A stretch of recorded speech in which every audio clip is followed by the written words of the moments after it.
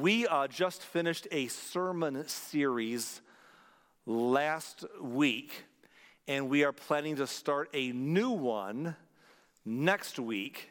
And so today we're in between two sermon series.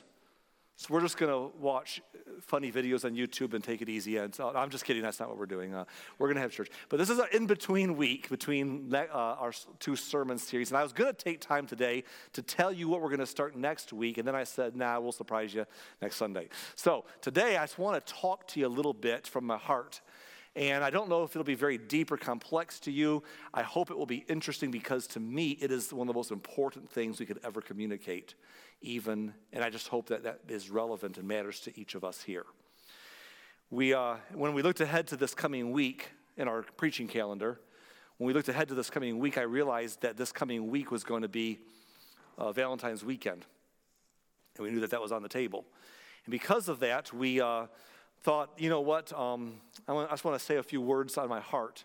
Because Valentine's Day can be a fun time for a lot of people. People love their Valentine's Day. Some people like to go out and do something special. Maybe as you get older as a couple, you're like, oh, let's just not go out and do something special. I mean, we like to go out and celebrate things away from the time that the crowds are out. The crowds can go out and do their thing. We'll find an off time to go out and miss all the chaos, you know. So anyhow, but some people love Valentine's Day and all the that could come with it. And remember when you were little kids in school and you had to bring your Valentine's cards and your Valentine's box that you made to school? And you would write your cards out. And of course, when I was a kid, they started making, those pre-packaged ones you got and you know what you did, what most kids did, is you opened all the Valentines and decided which one to give to which friend.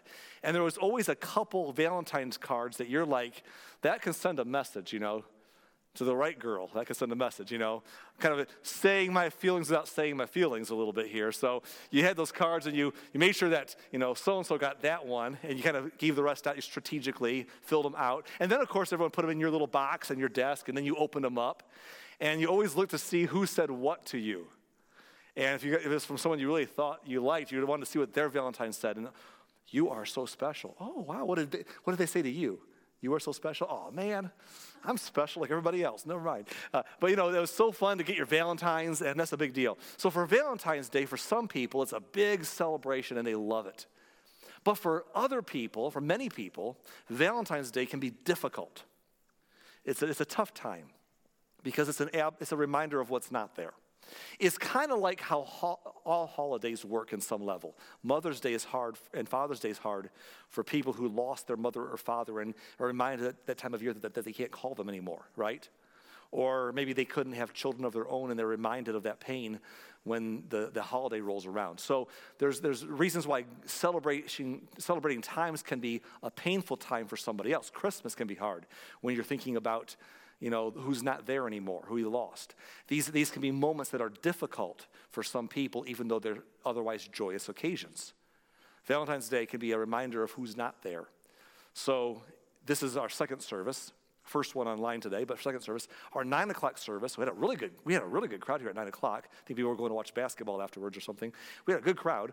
And I was looking out as I was talking like this to the first service, and I was looking out and I was looking at Betty Gray, with her two daughters, Sandy and Sharon, sitting next to her. And I thought about this Valentine's Day is the first one that she's had since her Valentine's gone home to heaven. Valentine's Day can be so many different emotions for so many different people at any given moment. And so,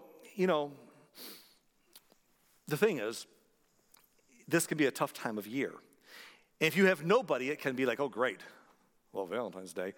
But then there are those who have somebody. And if you think it's rough not having anyone for Valentine's Day, try having somebody that you don't want to have.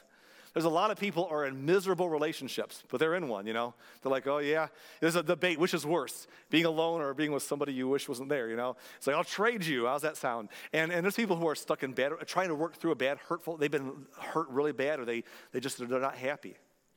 And even in the relationships that are really awesome, even in the best relationships, there's room for a vulnerability in the good relationships to sometimes wonder, how fragile is this thing? I mean, how do they really love me unconditionally? I mean, if they really knew everything about me, if I didn't keep my hair if I let my hair down all the way, if I didn't keep my best foot forward, if I didn't walk on eggshells, if I let them know what I was thinking about something, would it devastate this whole thing? How fragile is this? Even in our best relationships, we could find ourselves wondering how deeply, truly, madly, that's a song, how loved we are. And so we could become guarded. And Valentine's Day could remind us of the ideal, even though somewhere else there might be the real, So, I want to take today, between our two sermon series, I want to take a time today to simply propose to you today, not propose to you, I shouldn't say that way, that'd be weird. I want to suggest to you today that you are indeed loved. That no matter your station in life, single, alone, with somebody, in a bad relationship, in a good relationship, but wondering how good it really is, no matter your station in life, you are special to someone. You are loved by God. In fact, to say you're loved by God is to undersell it. If we were to say this morning that God is loving, that would be true, but it's such an understatement. Because God is more than loving, God is love. John, who was the closest disciple to walk with Jesus when he was here, as God in a bod, as John was with Jesus, John would later on write down, near the end of our New Testaments, he would write down, God is love. In other words, God's defining characteristic, the thing that makes God who he is, above all the attributes you can think, he's righteous, he's holy, he's this, he's that. The defining characteristic about God is love. That's his central aura. That's everything. He is love. And he loves you. And I hope that today I can try to convey to you the thought that God loves you. In fact, maybe the most famous verse in the Bible is John 3:16. Perhaps you know John 3:16. You've memorized it, or you've seen it around in a sign, and behind the field goal post at the Super Bowl tonight, you'll see someone holding John 3:16 on signs, or some football players will get that little, what do they call that? Not mascara. That black paint under their eyes there. John 3:16. What is John 3:16? It's maybe the most famous verse in the Bible. And it's beautifully said. Here it is. John 3:16 says, "For God so loved the world, that he gave his one and only Son, that whoever believes in him shall not perish, but have eternal life." Now, that's a great verse, and oftentimes we focus on the word world. God so loved the world, and he does. He so loves the world. But here's what I want to point out, that we, I think, misdiagnose what that means. The idea that God so loves the world means that his love is all-inclusive. To everybody, including the people that you don't know or the people you don't like. God so loved the world. It's all inclusive, that no one is excluded from God's love.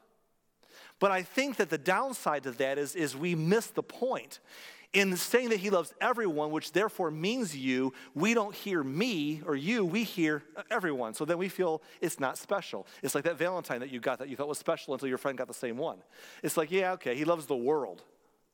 But the point of loving the world means that no one's excluded, including you. So we overlook that he loved the world, but he loves the one. Because the world is made up of a bunch of individuals. You know the story in the Bible, don't you, that Jesus tells the story about a shepherd who has 100 sheep and one gets lost, and he leaves the 99 in someone else's care to go out and find the one that was lost. He doesn't go out because, he could have said, well, I got 99, so hey, what's one down? Who cares? He said, I care about the one. It's the story Jesus tells of the lady who had 10 coins, lost one. She's not like, oh, well, I got 9 more. No, she goes and searches hard to find the one. And what was being communicated by Jesus is that there is rejoicing in heaven when one person recognizes God's love and responds to it. When one. Because God cares about the one. So when you see God so loved the world, that's an inclusive statement. It means everybody. It means that nobody is excluded, including you. Including you. Because we are all loved. But I want to notice those words, God so loved. He's so loved. This is absolutely amazing. That God so loved the world. You ever talk to somebody and you're like, I want to communicate how much I love them? Like when you first start, if you dated and been in a relationship, maybe, when we were dating and you were young, you couldn't scare them off, so you had to kind of unveil your feelings slowly and carefully. So you're like, hey, I'm into you. Oh, cool. Yeah, I dig you too. Yeah. And then later on, it's like, okay, I'm going to say it. I like you. Oh, wow. And then later on, okay, I love you. And then you get deeper. And all of a sudden, at some point, you're like, it's not even enough anymore. No, you don't know. I really love you. You're texting it. I love you very, very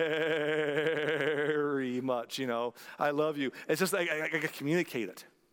And that's the message of the verse here. That God loved. No, God didn't love. God so loved. Like, loved isn't even enough. I got to throw some adverbs in here or something. God so loved the world.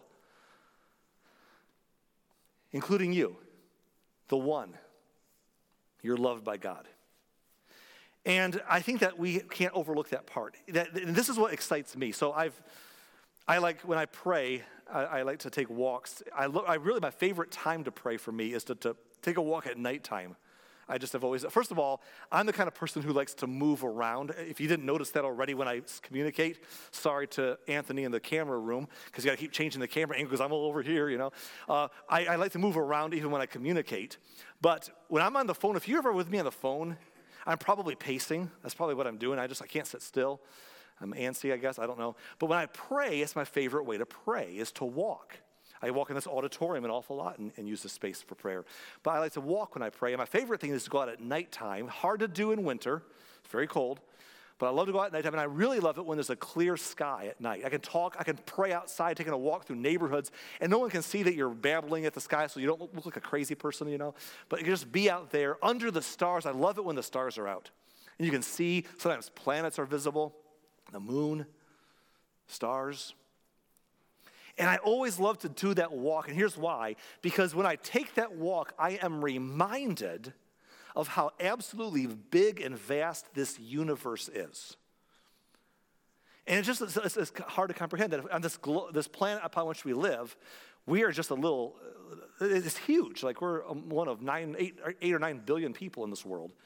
And it's such a big planet. But really, as planets and stars and other planets go, it's a pretty small planet. It's just the one that has life on it.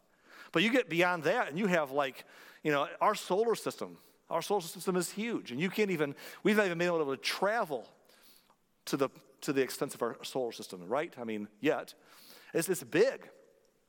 And our solar system is vast. Our planet, Earth, which seems so big down here, is so little in our solar system, but our solar system is so small in our galaxy. To explore that thing is mind-boggling. And then you look at all the galaxies in the universe, and that will just blow you away. We're trying to still see reflective light coming from far off distances and understand how huge and beyond our reach the edges and the extremes and the potentially growing aspects of the universe are.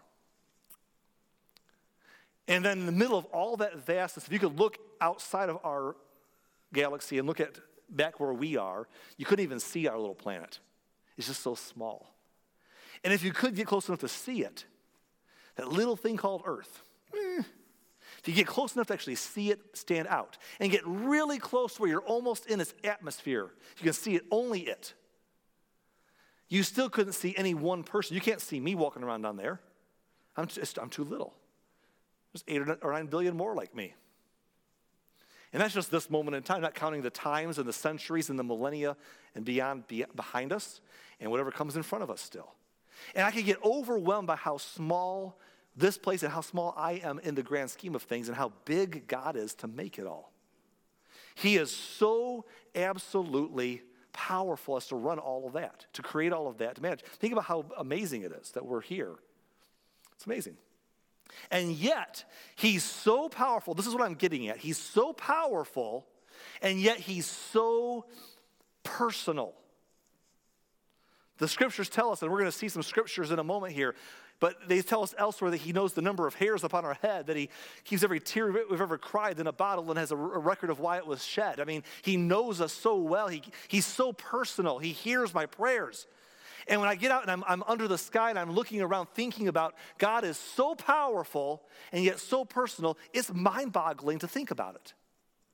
Because we know people who are one or the other, powerful or personal or neither, but no one's both, right? No one's both.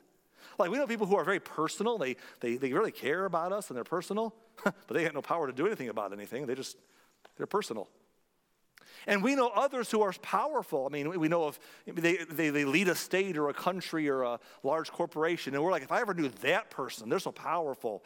I'd love to meet them one time. And they could change a lot. I'd love to talk to them. But if we even could get near them, they'd forget about us 5 minutes later because they're so busy. It's not personal. And God is more powerful than, he's the maker of heaven and earth. He's done it all. And yet, as powerful as he is, he's so personal as to know the intimate details about you and me. And if that thought doesn't blow you away, I'm going to be very candid with you here. If that thought does not blow you away, you're not thinking about it very hard. That's just the bottom line. If that thought doesn't boggle your mind, then you're not getting into it. You got to get out and just find yourself whatever space it takes to be overwhelmed by how significant and powerful this whole thing is and how important you are to your Maker at the same time. It ought to floor us. It ought to be able to move us to tears if we thought about it in the right and true way. And that's kind of what I want to do today. I want to get you thinking about it. I think that we are guilty of a part of an opportunity that God has given us. And it's not, I say guilt, I'm not condemning us in saying that. I'm saying we're missing out. We're missing out on something God's given us the chance to do, and that is to meditate. We don't meditate near enough on what God has done. And so I want to encourage you today to do that. So one of my favorite portions of Scripture illustrates this so well. It's a portion of the book of Psalms. And a lot of you know some of the famous Psalms. It's like 150 chapters in Psalms, right?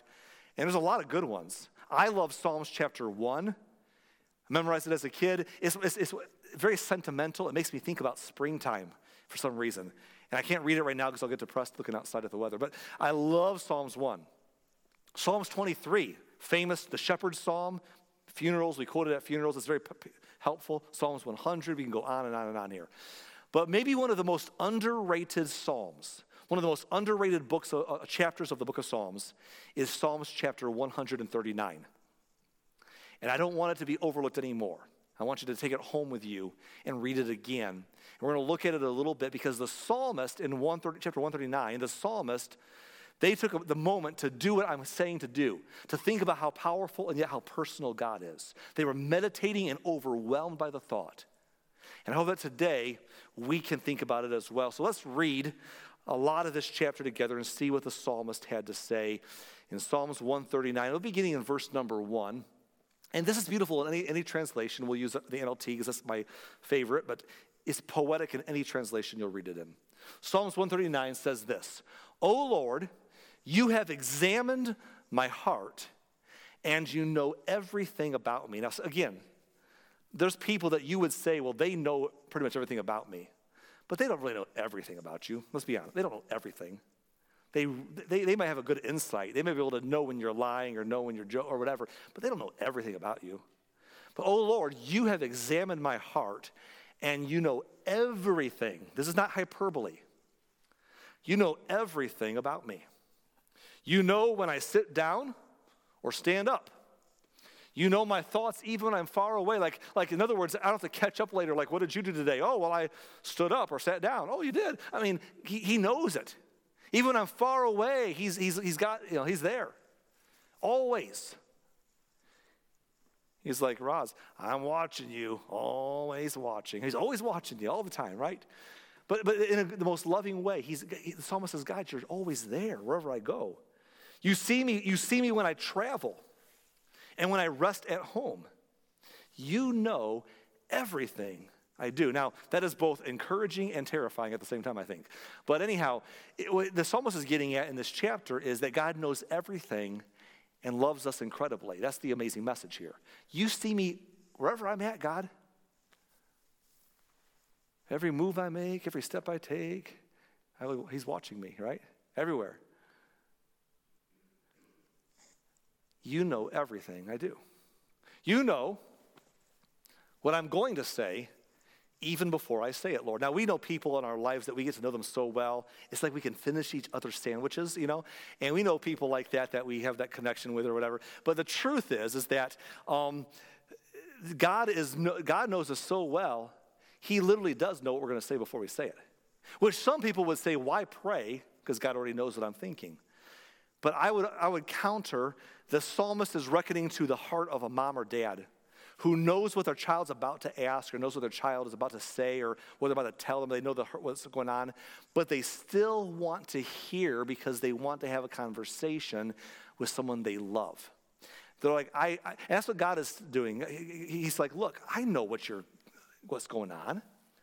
I don't need you to say anything. I already know. But he's like, I just want to hear you say it because I just want to have a conversation. I just want to be in relationship with you, and so talk to me. And so he comes to you and says, let's share what's going on with you. But the psalmist, he says, God, you know what I'm going to say even before I say it, Lord. He says, you go before me and follow me. Now that's kind of impossible, right? Which is it? Do you go before me or do you follow me? Yes. He's everywhere. He says, you place your hand of blessing on my head. And then he just pauses and says, such knowledge is too wonderful for me. It's too great for me to understand. In other words, this is too awesome that when I try to think about it, it's overwhelming to my brain. I get tired and exhausted trying to figure this out. And by the way, again, that's what trying to comprehend the power and the personal love of God ought to do to all of us. We almost stay away from it, because if we venture into it, when we do, and we all should sometimes venture into those thoughts, it ought to be like almost at some point mind-numbing, like I can't get it. It's just too wonderful for me. I'm just meditating on it and I can't get my mind around it. And if we're not there, then I think we're missing out on something that could change your life. It could change your life. It's too great for me to understand. What the psalmist is trying to communicate here, and I think it's so important for us to grab a hold of, is this: that when it comes to God's love, he knows you best and he loves you most. That's pretty incredible. Like, do the people who know you like best, like everything about you, do they still love you? They love you most? Or the people who love you most know you best? Maybe you say yes. In God's case, it's true for all of us. Better than anyone knows you. Better than the person who you think knows you the best, God knows you better than they do. He knows you best. And at the same time, more than anyone else loves you, he loves you most. He knows you best and loves you most. And the psalmist is basking in this understanding. Let's keep reading. Verse number 7. He says, I can never escape from your spirit. I can never get away from your presence.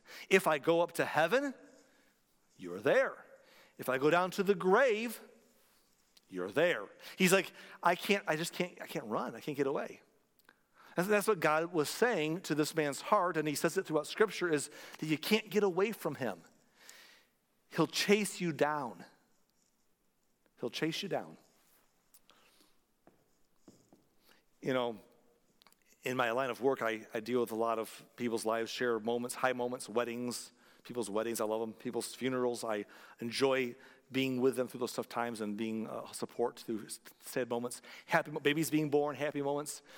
You know, marriages falling apart, sad moments. I walk through a lot of that stuff with people, and through the years, there's times when I come home after dealing with a tough situation with maybe a couple who's just, the marriage fell apart and it's over, and I'll just be so burdened for how that can go. I remember coming into the house one day and seeing Michelle and just appreciating that I have an amazing, awesome wife who, and I'm blessed to have a good relationship with her, good marriage. And I looked at her and I said to her, Michelle, if you ever leave me, I'm going with you. That's the end. I'm going to go with you if you leave me. And she's like, what? Are you going to hide out in the suitcase and pop your head out? And I'm like, yeah, pretty much. I'm just going to be like, yeah, it's me. Because that's how I felt. But really, that is how God is. That's how God is. That you're like, I'm done. I just don't believe anymore. Or I'm offended by what's happened in my life. Or I'm just walking away from faith. Or I don't know. And God's like, I'm going with you. I mean, you could ignore that I'm there. You could ignore that you could forget that I'm there. But guess what? I went with you. I was there still. Like wherever you went to, you're like, aha, I'm getting away from God. And God's like, yeah, let's get away from that guy. What guy? Oh, me? I'm still here. Like everywhere you go, he went with you. And that's what the psalmist, that's what they're recognizing here. He goes on to say this, if I ride the wings of the morning, if I dwell by the farthest oceans, in other words, if I run that far, even there, your hand will guide me and your strength will support me. He said, I could ask the darkness to hide me and the light around me to become night. Wouldn't that be a cool power to have? But he said, if I could hide in the dark, he says, even in darkness, I cannot hide from you. To you, the night shines as bright as day. Darkness and light are the same to you. Like he's like, God's got better than those Navy SEALs goggles that, see through the dark like it's daylight, It's way better tech than that. God's like, dark? You're hiding in the dark and hiding from other people? Can't hide from God in the dark because he is light. He just sees it all. And the psalmist is like, there's no place I can find myself in life. And I can even run to stubbornly or wrongfully in life and find that I got away from you. And that's amazing. I said earlier, he knows you best and he loves you most. But here's the cool part of that. I think the psalmist is reminding us that when it comes to God's love, he knows you best and he loves you still.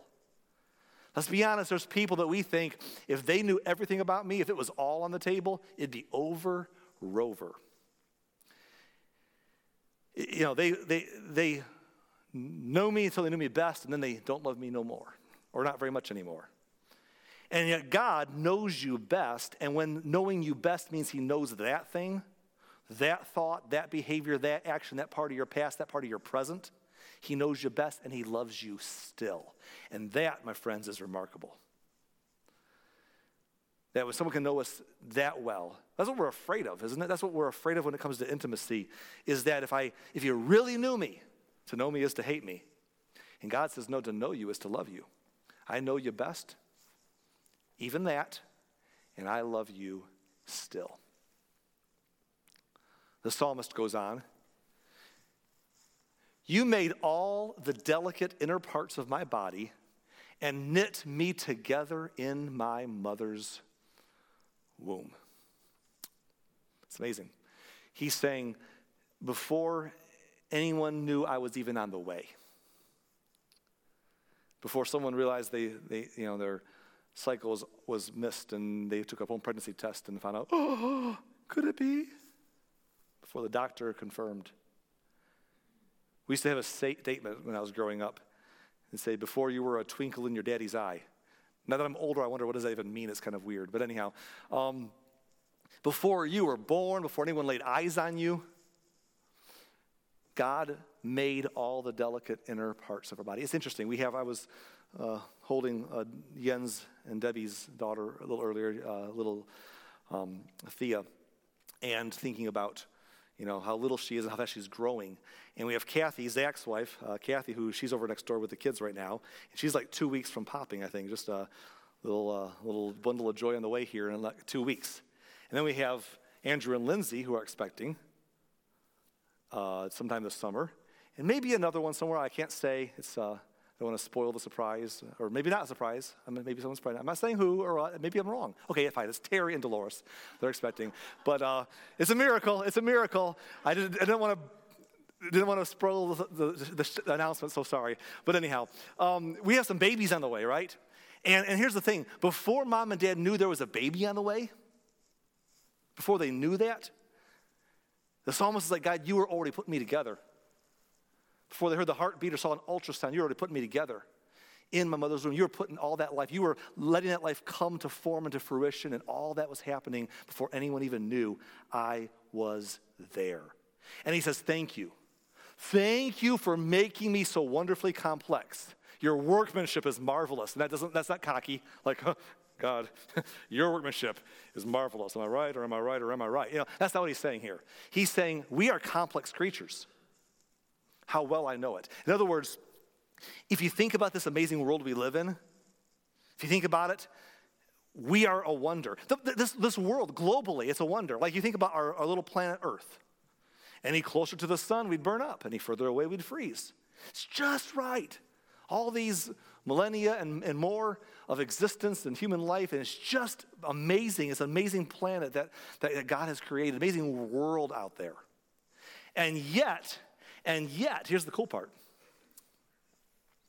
As complex and as amazing as this world is that God created, is my and your human bodies. We are intricate. You ever think about how much is impacting this little body? The cells that make up our body, how complex, how they regenerate and rejuvenate, or used to when we were younger. I mean, do you ever think about how complex our bodies are? How our eyes work? It's amazing how the eye works. It's just a work of complex wonder. You ever think about how our ears work, that you can hear what's going on? I mean, it's amazing. Do you ever think about the brain? The brain is like the last frontier of modern medicine. Like, if they figure out how to deal with brain, issues, I mean, it's amazing. And the psalmist is like, God, thank you for making me so wonderfully complex. Your workmanship is marvelous, and I know it well. Verse 15, he says, you watched me as I was being formed in utter seclusion.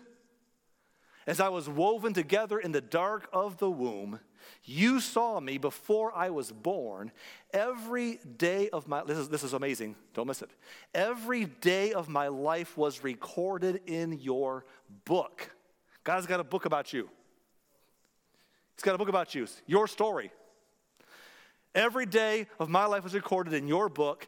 Every moment was laid out before a single day had passed. It's amazing. In other words, see, how's that possible that God recorded the whole thing? This is a peek into the powerful sovereignty of God. And the reason that this makes sense, this last statement makes sense, is because God lives outside of the boundaries of time. I say this a lot, but I think we overlook it, that God doesn't measure time like we do. He's timeless. There's a whole dimensional limitation that we have that we can't understand the timelessness of God. We see time as linear, our life is linear, but God throughout history can step at any spot in and out, and it's not time to him. That's why prophecies happen. How did they know that was going to happen? Because God can speak about it before it happens in our time.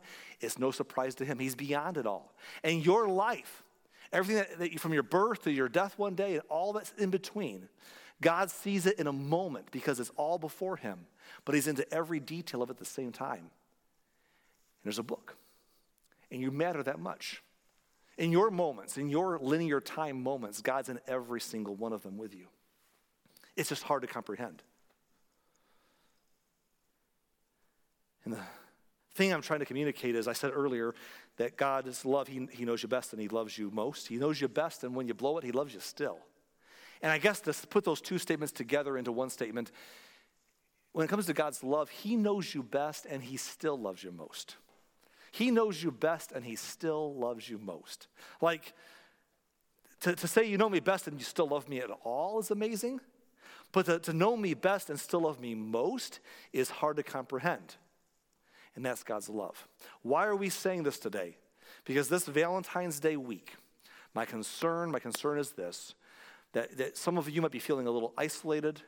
The ideal and your real are not the same spot. And maybe along the way, you're tempted not to think that you're very loved, but you're loved. And what you need to do is do what the psalmist has done here. You got to go in and meditate. Think about it.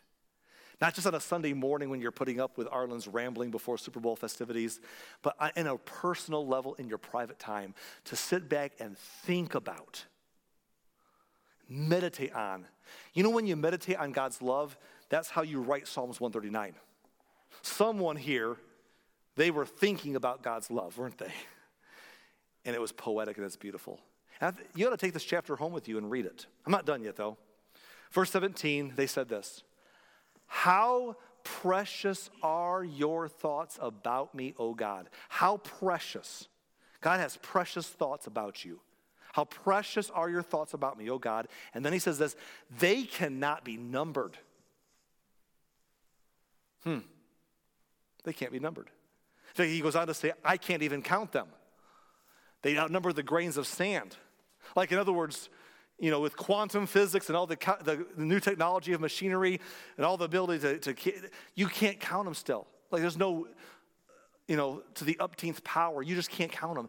God's thoughts to us are that innumerable. Now let's be real here. I should think about God that much, but I don't. Neither do you, because life happens, we get busy. But God thinks about you that much. And let's be real. Anybody, if I'm thinking about you all the time, baby doll, honey buns, whoever you are, I'm thinking about you all the time. What we mean is most of the time, and maybe a lot of the time, and maybe to us all the time. I can't enjoy food without you being here. I'm calling you on the way to work. Later on, you're like, I'm calling you to work, what? Oh, never mind, I don't know. But hey, here's the thing. Any human who comes short or will come short of that kind of magic because it seems unsustainable. God says it ain't unsustainable to me. I love you that much. I have so many thoughts towards you. They're precious thoughts and they cannot be numbered. They cannot be numbered. And then the psalmist says, when I wake up, you're still with me. Like your mercies are new every single morning. Great is your faithfulness. It's amazing. I guess my hope is this. Between my talking about it, just sharing some of my own journey through prayer, thinking about how powerful God is and yet how personal he is, reading this amazing psalm by this amazing author, and seeing how they meditated, how he or she meditated on the idea of God's love. I wonder today if maybe the question we ought to ask ourselves and take home with us is this. Do you ever think about how much God thinks about you? Do you ever just stop and think about how much God thinks about you? This is important, and here's why. Because if you're going through a hard time, that can be a downer, can be sad, even a bit depressing to think about. Because of what's not right or who's not right in your life. I just think if we would ever stop and think about how much God thinks about us, I think it'd give us a boost. I think those meditations can give us some solid ground upon which to walk. They can strengthen our weak legs. They can make our path a little more solid. It's a solid foundation, a firm foundation. What is that firm foundation that you walk on? The firm foundation is that there is a God and he is love. And he thinks about you all the time. That's the rock solid foundation upon which to build it all. Do you ever think about how much God loves you? Do you ever think about how much God thinks about you, how much he loves you? Because he does. You are loved. You are so loved. Love is not enough. You are so loved. And if we can just wrap our minds about that once in a while, wrap our minds around that once in a while, just maybe, it'll be okay. Just maybe, no matter what our station in life is and who and where we walk and who walks or does not walk that road with us. Maybe if we could get our minds around that a little bit, it'll be okay. But you have to meditate on it. You got to think about it. You got to let it be real. You are so loved. Knowing this, really knowing this, well, it could change everything, couldn't it? Wouldn't it? Here's a question for you. What if you lived like you were loved? What if you actually lived your life as if you were loved? Because you are. You are so, so loved.